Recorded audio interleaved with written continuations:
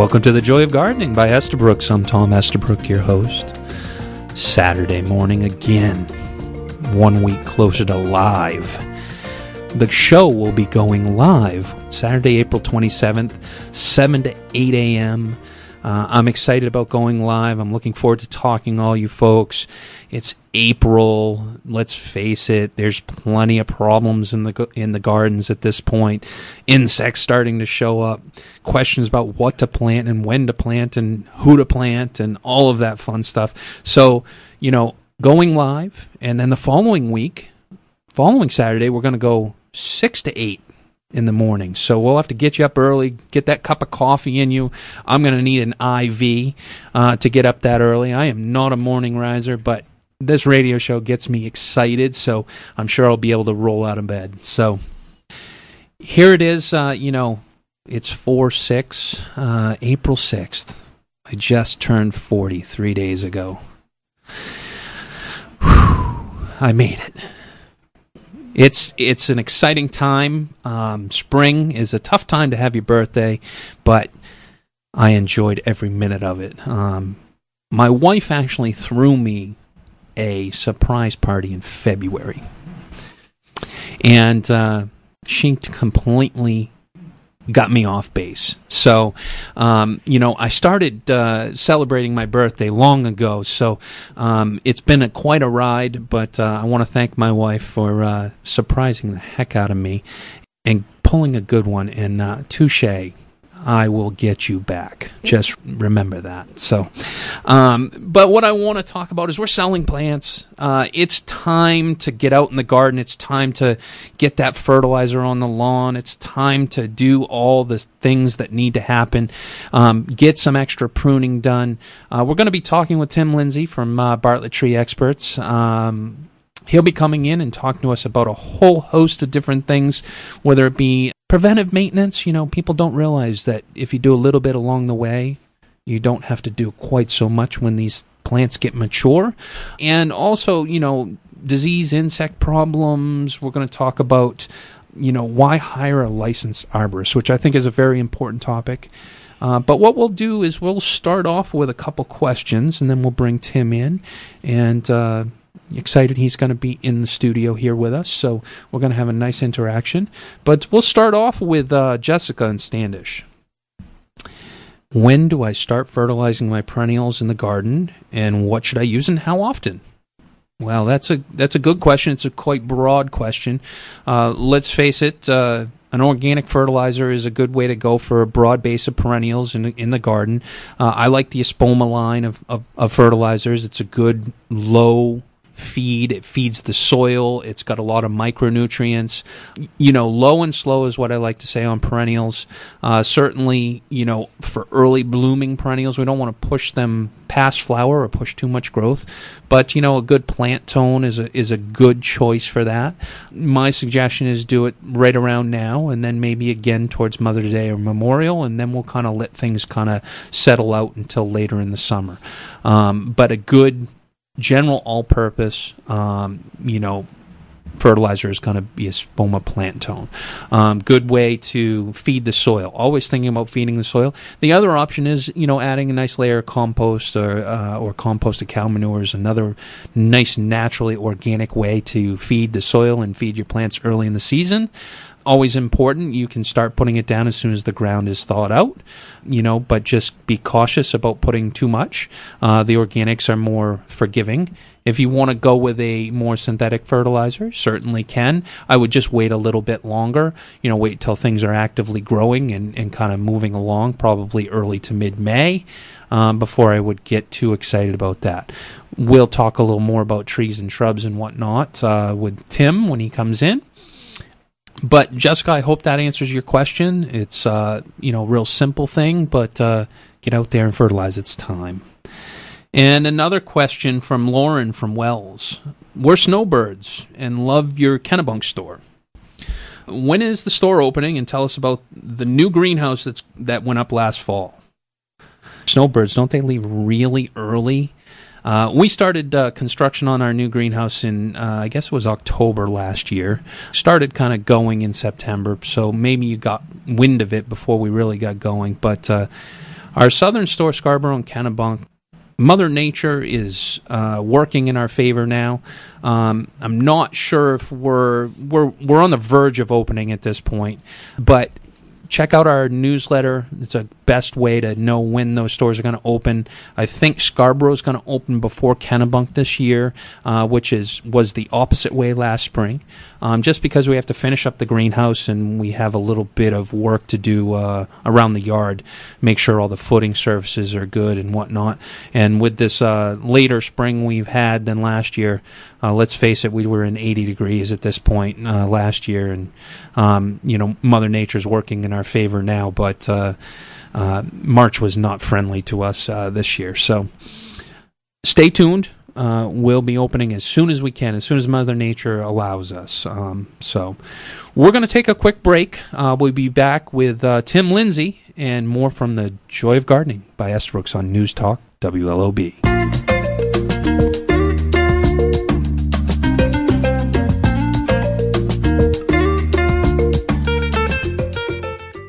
Do you have planting insurance? You can with Biotone Starter Plus from Espoma. It's the ultimate starter plant food, and you can use it for everything you plant. Just mix it in with the soil. It works like 3 products in one to guarantee your success, even in poor soils. The secret is a special blend of natural organic plant food, beneficial microbes, and mycorrhizal fungi. The result is that plants grow faster, roots grow deeper, and flowers and vegetables become more abundant. Maintain your plants with the Tones, a full line of organic plant foods including Holly Tone, Plant Tone, and Rose Tone. There's a tone for almost every tree, shrub, flower, or vegetable. Best of all, every Espoma product is safe for people, pets, and the environment. Look for Biotone Starter Plus at your local garden center and visit espoma.com/videos for product info and valuable gardening tips. Espoma, a natural in the garden since 1929. We know you have lots of choices when buying plants and garden supplies. But wouldn't you rather come to someone at your local garden center where you know us and we know you? Someone who knows Maine soil, Maine's climate, and knows what plants will thrive here. Someone who will make sure you find what you're looking for here or at one of our other independent garden centers. We support each other and work together to satisfy you. Wouldn't you rather come to your local garden center? We're the Independent Garden Centers of Maine at maineigc.com. And welcome back to the Joy of Gardening. We're excited this week. It's spring finally. It's April. April showers bring May flowers, and beautiful trees starting to swell. They've been swelling all of March with not a lot of frost in the ground. So we're going to bring Tim Lindsay in from Bartlett Tree Experts. Welcome. Good morning, Tom. How are you? Very good. Thank you. Hey, listen, I heard a rumor running around the greenhouse there. You just had a birthday? I did. Well, happy belated birthday. Thank you so much.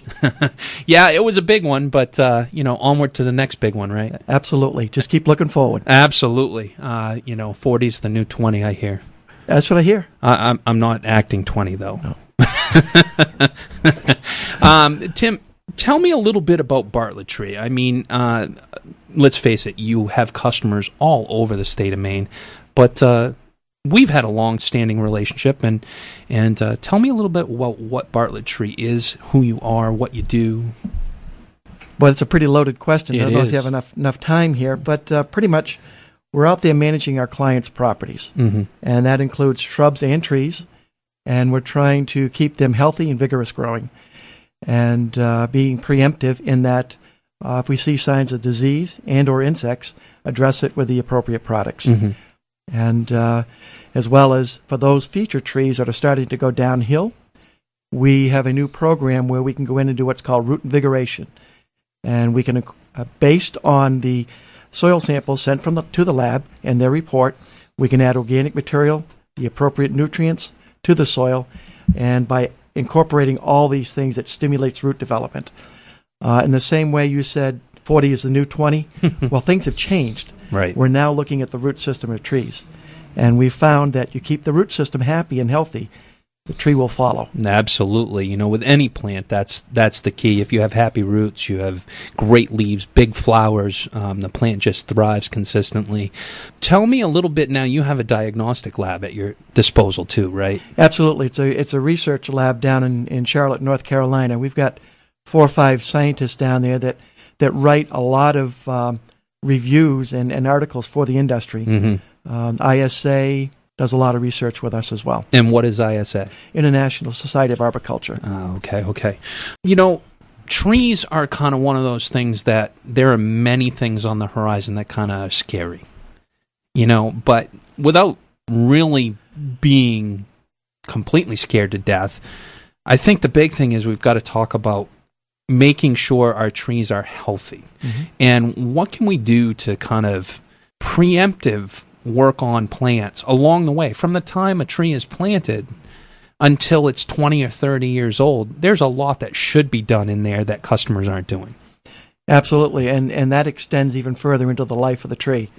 First and foremost, it's a big taboo in your vocabulary as well as mine, over mulching, volcano mulch.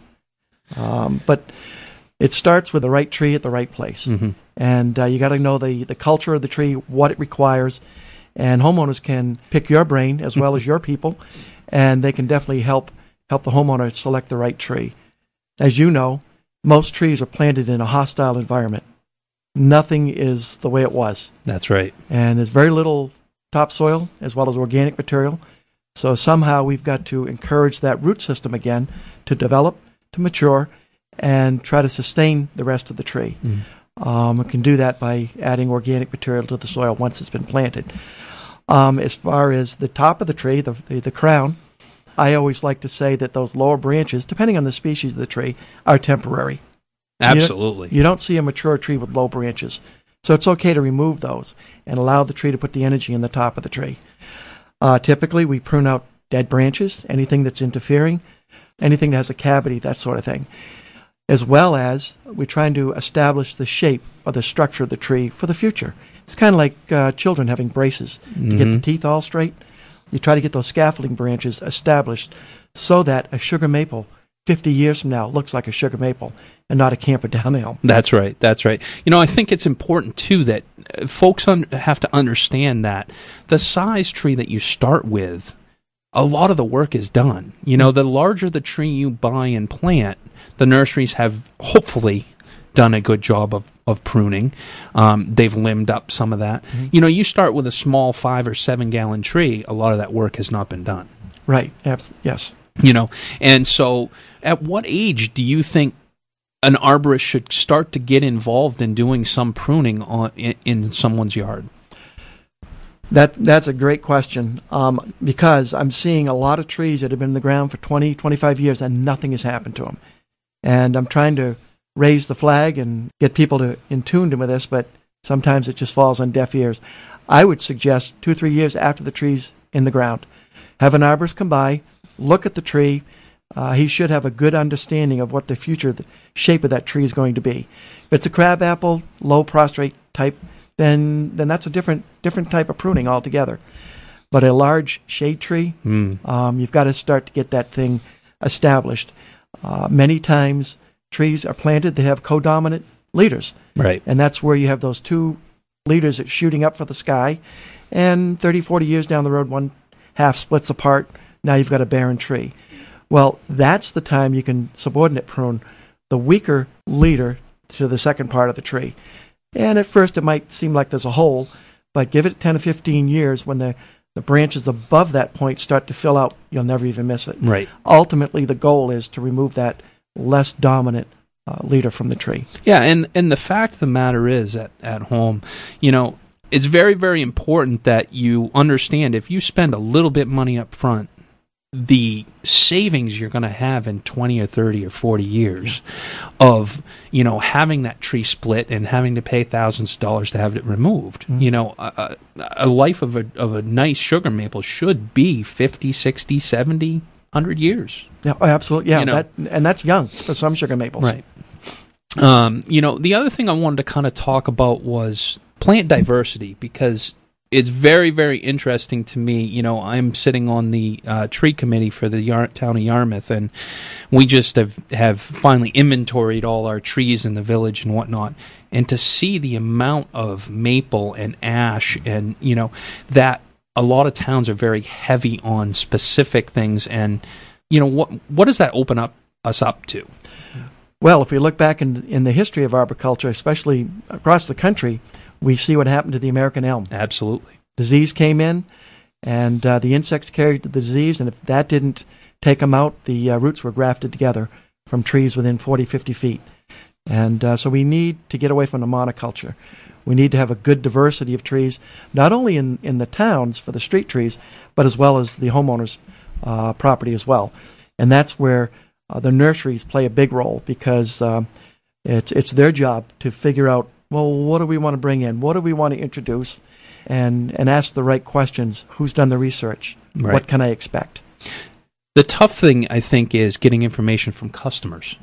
You know, because they see that nice sugar maple or red maple in the fall, and they think, oh, I want that. Mm-hmm. When there are many other choices that give you great fall color, texture, whatnot. I think it's important for folks to understand that there are other insects that are coming. Oh, yes. And what are we looking at? Well, presently, we already have the hemlock woolly adelgid and winter moth. Just a few weeks ago, I found out that it's in Cape Elizabeth, the winter moth. And that can be an insect that's going to be very devastating to trees. I recently heard an entomologist say that, it won't kill the tree if you lose all the leaves. Well, maybe not directly, but indirectly it can. I think later on we'll be talking about some of the stresses plants go through. But when a tree loses its leaves, whether it's winter moth, fall webworm, or there's the other caterpillars, defoliators, the tree has to put on another flush of leaves. And in order to do that, it's going to draw upon the energy reserves that are in the root system of the tree, which weakens the tree. Right. It's a one-way street. The energy goes in, and it does have that survival mode where it can do it for 1 or 2 years. But if you get clobbered with volcano mulching, improper planting, it's planted on ledge, we have a drought, that's going to weaken the tree and spiral it right into the grave. Yeah. I think plant health in general is a really interesting topic that is becoming more and more of a conversation. You know, the biggest thing at the garden center level that we try to make sure people understand is you planted this plant, but it still needs water. You know, July and August, you know, when it's hot and you want to go out on the back deck and have a cocktail, go out and water your trees. You know, that's what I tell people. You know, if you're hot and you want to have a cocktail and you want to enjoy, you know, sitting on your deck and looking out at the beautiful trees, well, maybe get the sprinkler out. You know, maybe run some water on some of these things. That's the number one lifeblood to every plant. Yeah. And the key is what you just said, use the sprinkler. Because if you're standing there with a cocktail in one hand and the hose in the other, your cocktail is going to be gone before that tree or plant gets enough water. Yeah, especially an established tree. Right. You know, you may be able to go ahead and do a newly planted tree, you know, because I like to do that while, you know. But I understand what you're saying, you know, is on an established tree, you need slow, steady, soaking water. And a lot of people just think, you know, when you get to midsummer, I'm done. I don't have to, you know, I got to water my annuals and a few perennials and a few shrubs that might be wilting, you know, but if something is wilting in your yard, your biggest plants need that also. Yeah. And there are some trees that that will tattle on you, and they're screaming for water, i.e. Katsura, right, shallow-rooted tree, birch trees as well. So it's important to be in tune with your property and watch everything and not let your guard down during the heat of the summer. Well, I think at this point we'll take a quick break, and we'll be back with more from Tim Lindsay on The Joy of Gardening by Estabrooks on News Talk WLOB.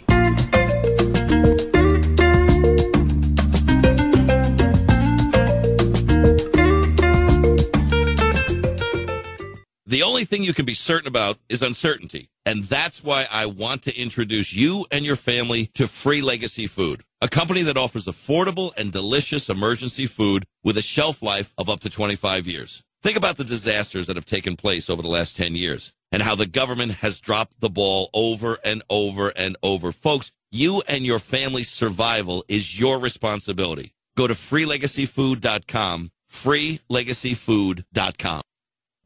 You may not know it, but most lawn fertilizers actually spread chemicals and pesticides across your entire lawn.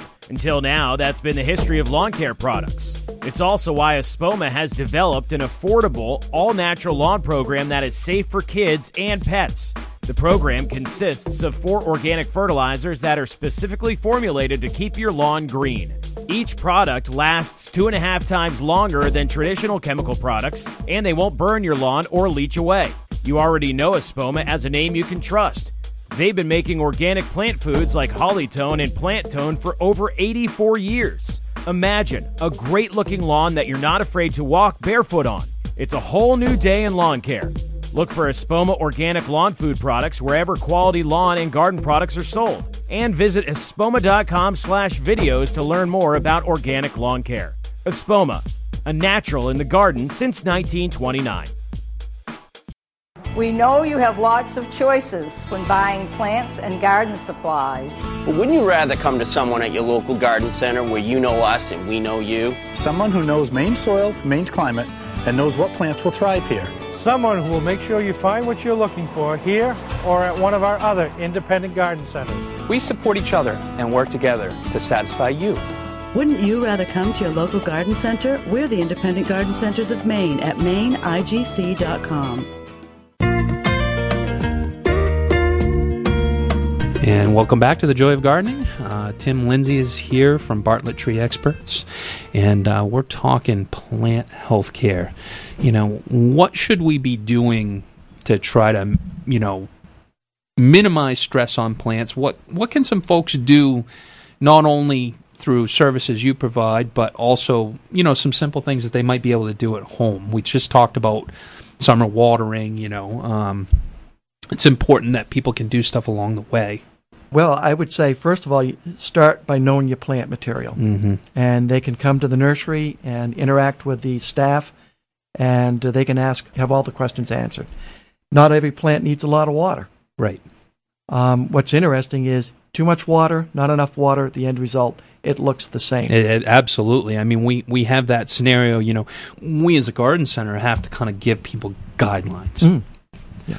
Well, we always figure people are going to kind of do about half of what the guideline is because they don't really read or listen, or, it's just the way it is. And then you have those literal people who take it and measure out in gallons what they give this plant, and different soils act differently, so overwatering, a lot of times we find that can be the case. Absolutely. Another point I wanted to make was plant stress. And I always like to use the analogy of going to the gym and working out. Mm-hmm. You've been there 2 or 3 hours. When you leave, you are under stress if you had a good workout. And everybody knows you're under stress. Right. Because you give off a smell. Mm-hmm. In that same way, trees, when they're under stress, they give off a scent. And that draws in the insects, the boring insects, some defoliators. And that will cause the downhill spiral of the tree. So it's critical to alleviate the stress of the trees through proper tree, the right location, proper watering. When you see an insect infestation starting, determine, is this going to reach that economic threshold?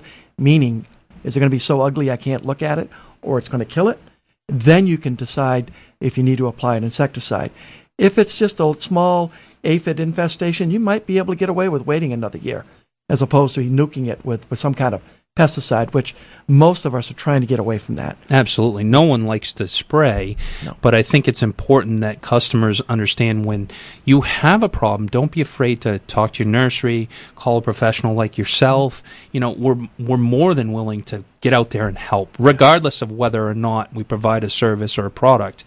It's really about having the conversation.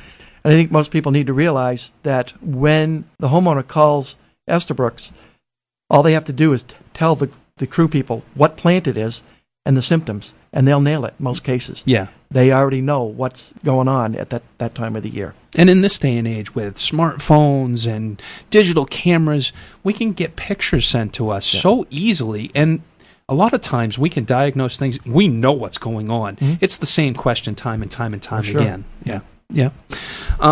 So plant health care is something that I think customers need to be more in tune with, realize it's kind of, at different times of year you need to look out for different things.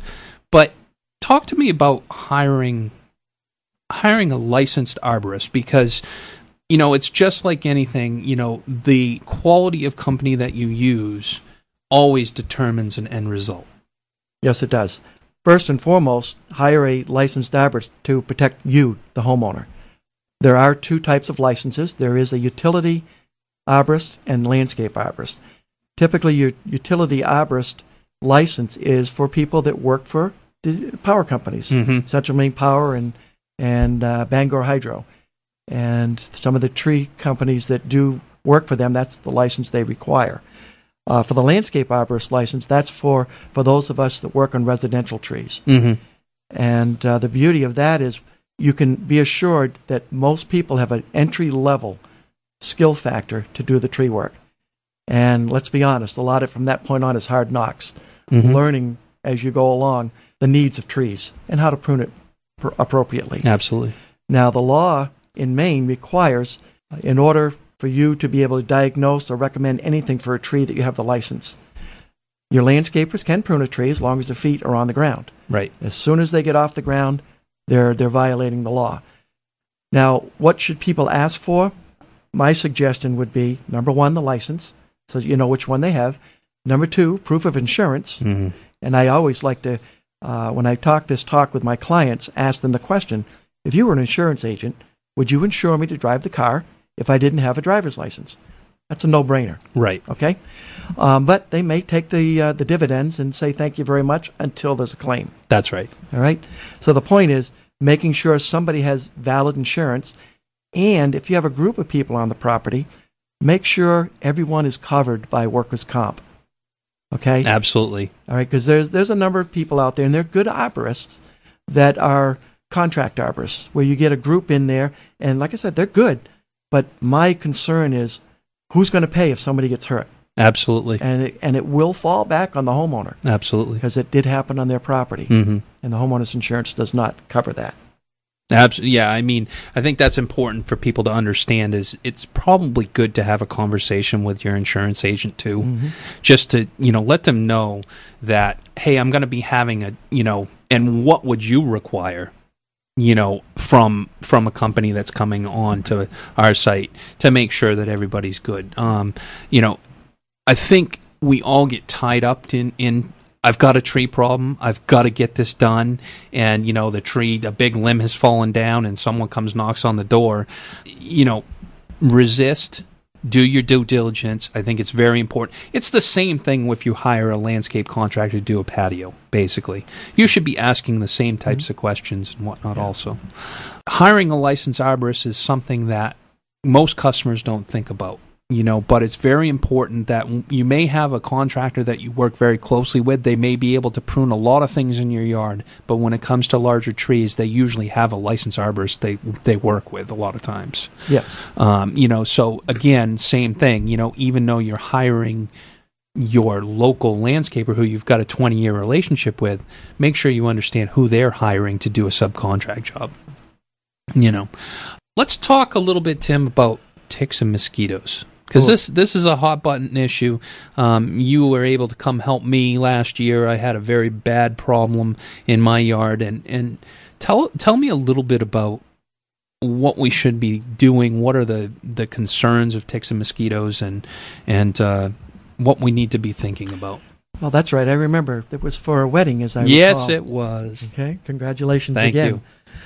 You. Well, there's a lot of ways I can go with this. First of all, you can focus on making your property tick-proof. Get rid of the environment that ticks thrive on. They need moisture. If you have a lot of vegetation that's all over the place, you're going to find the ticks there. A wood pile, it's where the mice are going to habitate, and that's where the disease starts, with mice. Eliminate that. A lot of shade on the turf area. Thin out some of the trees. Get the sun in there to dry it out. Water is crucial for ticks. And you may find them in a sunny area, but they're not going to last long. So make it hostile to them. If you're in an area where you do know there's ticks, a favorite trick is to put a 3-foot wide strip of bark mulch or wood chips at the edge of the lawn and the wooded area. That way the kids know there's ticks beyond here. It's a reminder. Yep. Okay? Now the big question is organic or synthetic. As we were talking earlier, there's really no right or wrong answer on that. It's the needs of the client. Have they found the silver bullet for organics? I'm not sure that they have, but they're looking. They're diligently looking because we want to go organic as much as we can. There are a time and a place for the synthetics. Yep. And it's dependent upon the needs and the requirement of the clients, i.e., a big wedding coming up or a big bash or a party. People don't want any mosquitoes. Yeah, I mean, I think you've got to risk and reward. Mm-hmm. You know, I mean, you may have a bunch of kids, they're playing in the backyard, but what's worse?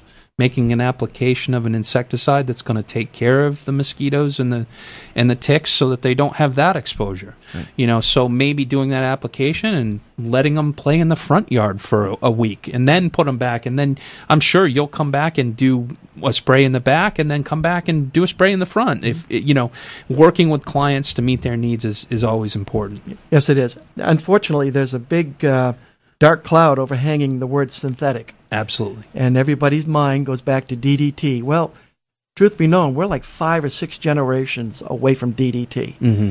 And they have found those organic pesticides that work, and they synthesize it. That's all they do. Right. They tweak the electrons a little bit so that it lasts longer. Mm-hmm. Tweak it another way, and now it has a different application.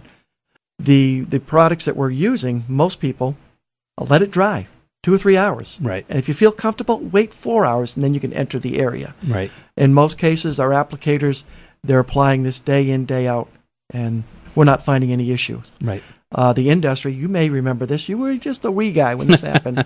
Back in the 70s, there was a big scare, and the Board of Pesticide developed their program, and the pesticide companies developed theirs, and that's where Plain Healthcare first came into effect. Right. That term. And so now they've weaned out a lot of the problem products, like Dursban and right and all and that Diazinon. Yeah. And so we're relatively safe. It's very important. I think people understand. We don't like to spray. No. And we're constantly looking for new solutions to spray less, and even less product. Because it's expensive. It's not only expensive for you as a customer, but it's also expensive as a company to keep up with all the regulations and whatnot. And a good company has all of those things in place. Absolutely, yes. On another note, the organics, as long as people are willing to reduce their expectations, they work. Right. And you do with organics have to make probably multiple sprays in the same time frame as a synthetic. Right. It just doesn't last quite as long. Right. So I always like to talk with customers about that, risk to reward. And I have a tough time sometimes with some of the organics because if I have to make 3 sprays of an organic product, is that necessarily safer than 1 spray of synthetic? I'm not sure. Because I don't have necessarily the research and science behind the organics at this point. Mm-hmm. As soon as we get more science behind the organics, I think we're all going to find there are going to be a bunch of products that work well for us. Oh, absolutely. Everybody's searching for those silver bullets. Absolutely. Well, Tim, I'd like to thank you for coming on today. Thank you. It was my pleasure. We really learned a lot about plant health care, about all the issues that are going on in our yard with trees and what preventative things we can do. I want to make sure everybody understands, where Tim can people reach you at? Do you have a website or? Well, you can go online, Bartlett Tree Expert, and find us there. Okay. We're out of Scarborough in the phone book. Okay. And where do you kind of work from? Kittery up to Booth Bay. Okay. So you cover it all? Absolutely. I'm amazed, Tom, how small the world has gotten. Absolutely. We have to travel to the customer. We have to make sure that everyone is taken care of and have a good spring. Absolutely. Thank you so much and good luck. All right. We're going to take a break. We'll be back with more from The Joy of Gardening on News Talk WLOB.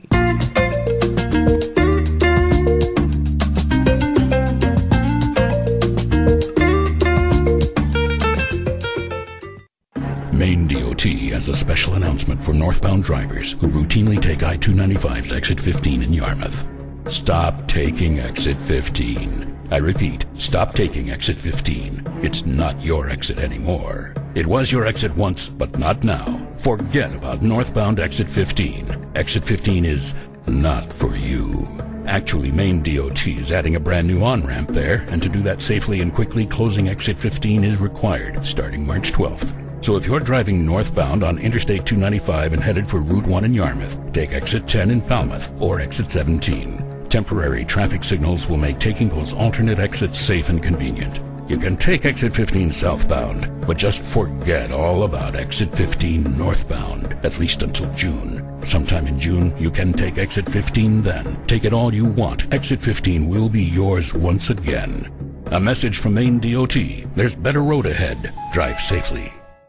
Do you have planting insurance? You can with Biotone Starter Plus from Espoma. It's the ultimate starter plant food, and you can use it for everything you plant. Just mix it in with the soil. It works like 3 products in one to guarantee your success, even in poor soils.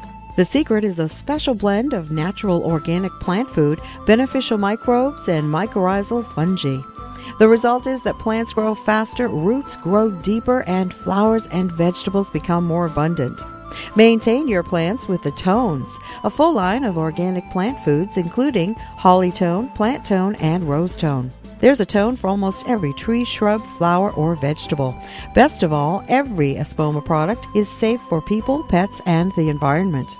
Look for Biotone Starter Plus at your local garden center and visit espoma.com/videos for product info and valuable gardening tips. Espoma, a natural in the garden since 1929. Welcome back to the Joy of Gardening. Wow, what a great topic of discussion with Tim Lindsay from Bartlett Tree Experts. You know, I just want to make sure customers understand. I'm not a proponent of spraying. I like organics. I want to make sure that everybody understands that no one in our industry likes to spray. But there's a threshold in which organics will or won't work. There is a threshold where plants need something like a customer taking antibiotics for an infection. It's the same type of similar situation. You know, so when you think about it, you know, there is a threshold, and working with good quality nurseries, you know, and working with good quality contractors that can diagnose the problems correctly will limit the exposure that we all have and limit what we have to do in our environment. So it's very important to me that we all work together to come up with the right answer and the right product at the right time, which is the goal that we all have, whether it be synthetic or organic. Organics are always our first choice, and then we go to synthetics if we can't cure the problem. So certainly love to have some questions. You know, you can submit them on the website, or certainly we're going to be going live on April 27th. You can call into the station. We'll be giving you the number along the way. You know, so you can call in. We'll kind of go back and forth about some of these issues. We'll talk about what you can do at what times. It's going to be a great way for you to get your questions answered along through the growing season. And, you know, my hope is that we're able to bring in nice guests like Tim and have him answer some questions also. So it's not just going to be information coming directly from me.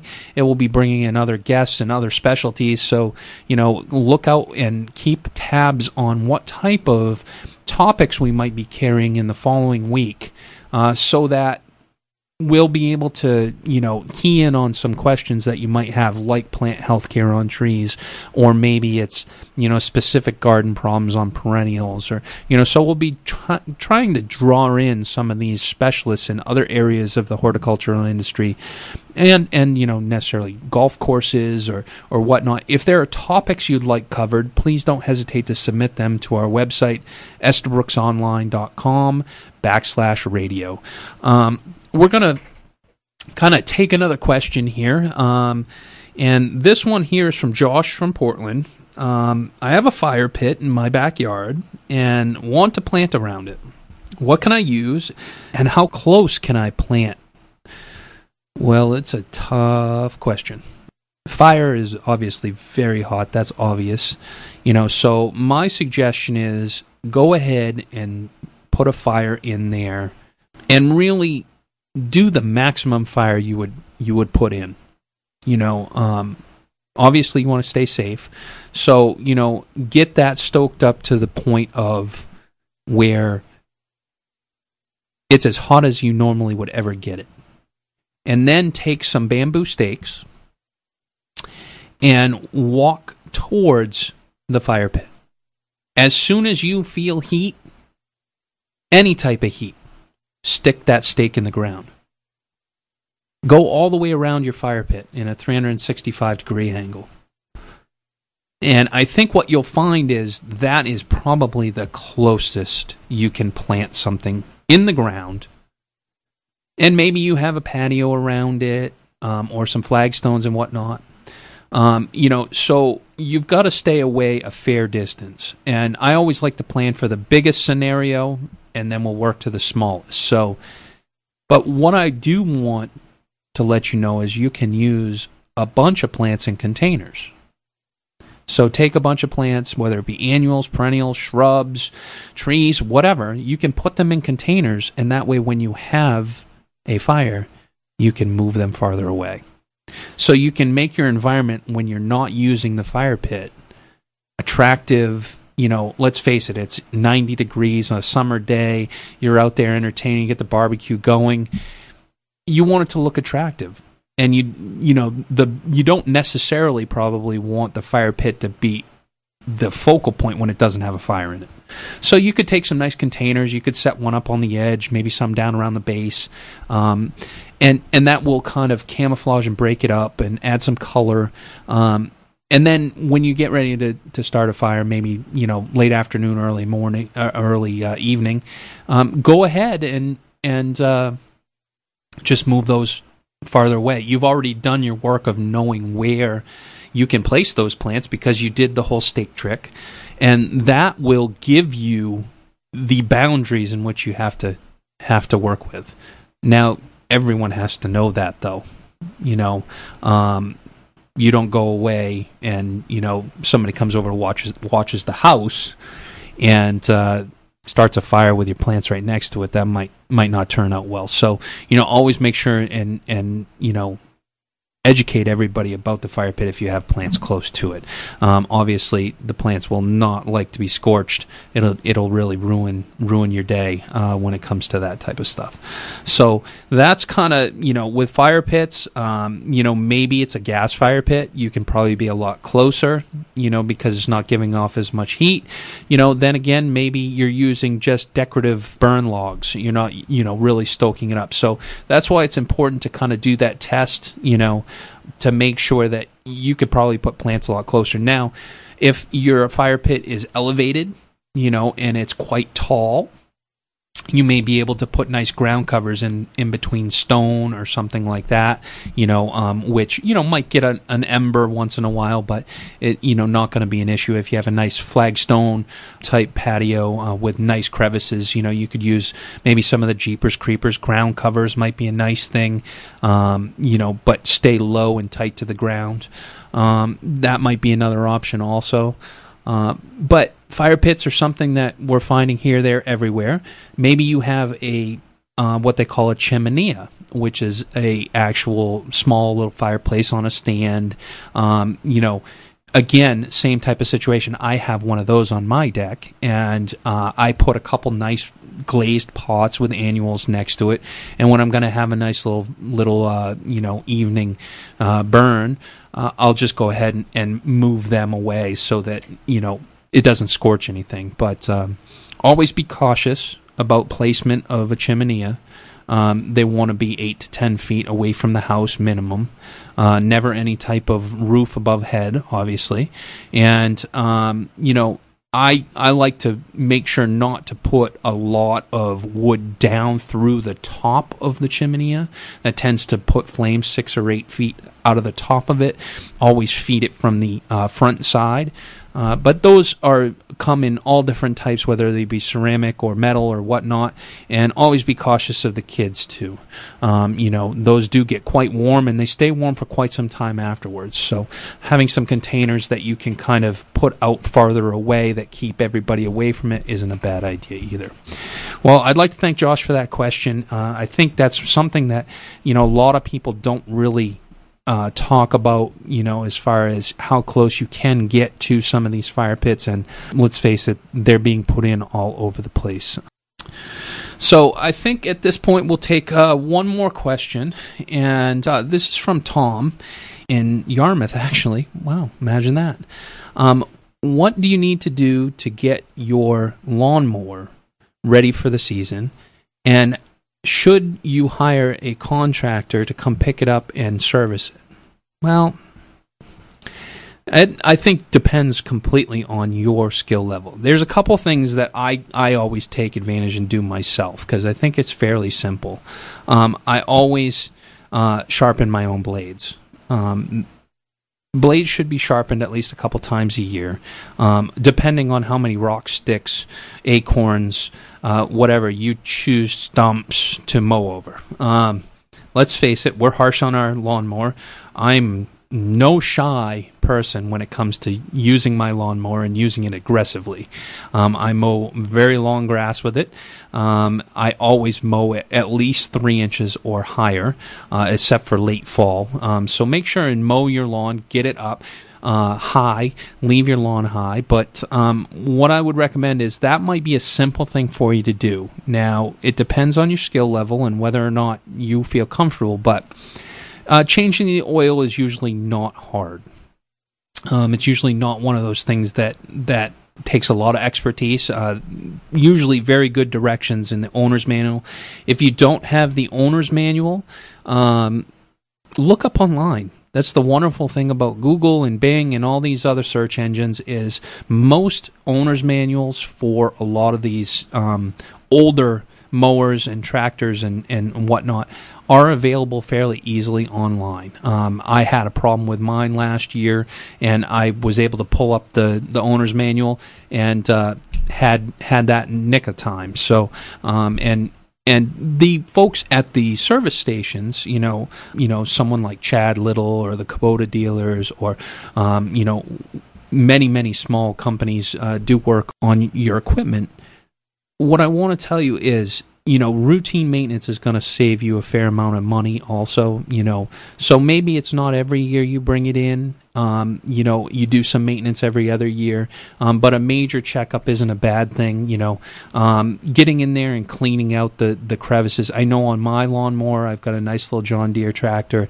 And, what happens is a lot of the grass gets in around the belts where the mower deck works, and it gets quite hot in there. And every so often I want to go in and clean it out because it's a 90-degree day. I'm out there in August, and I'm mowing the lawn, and all of a sudden my tractor starts smoking.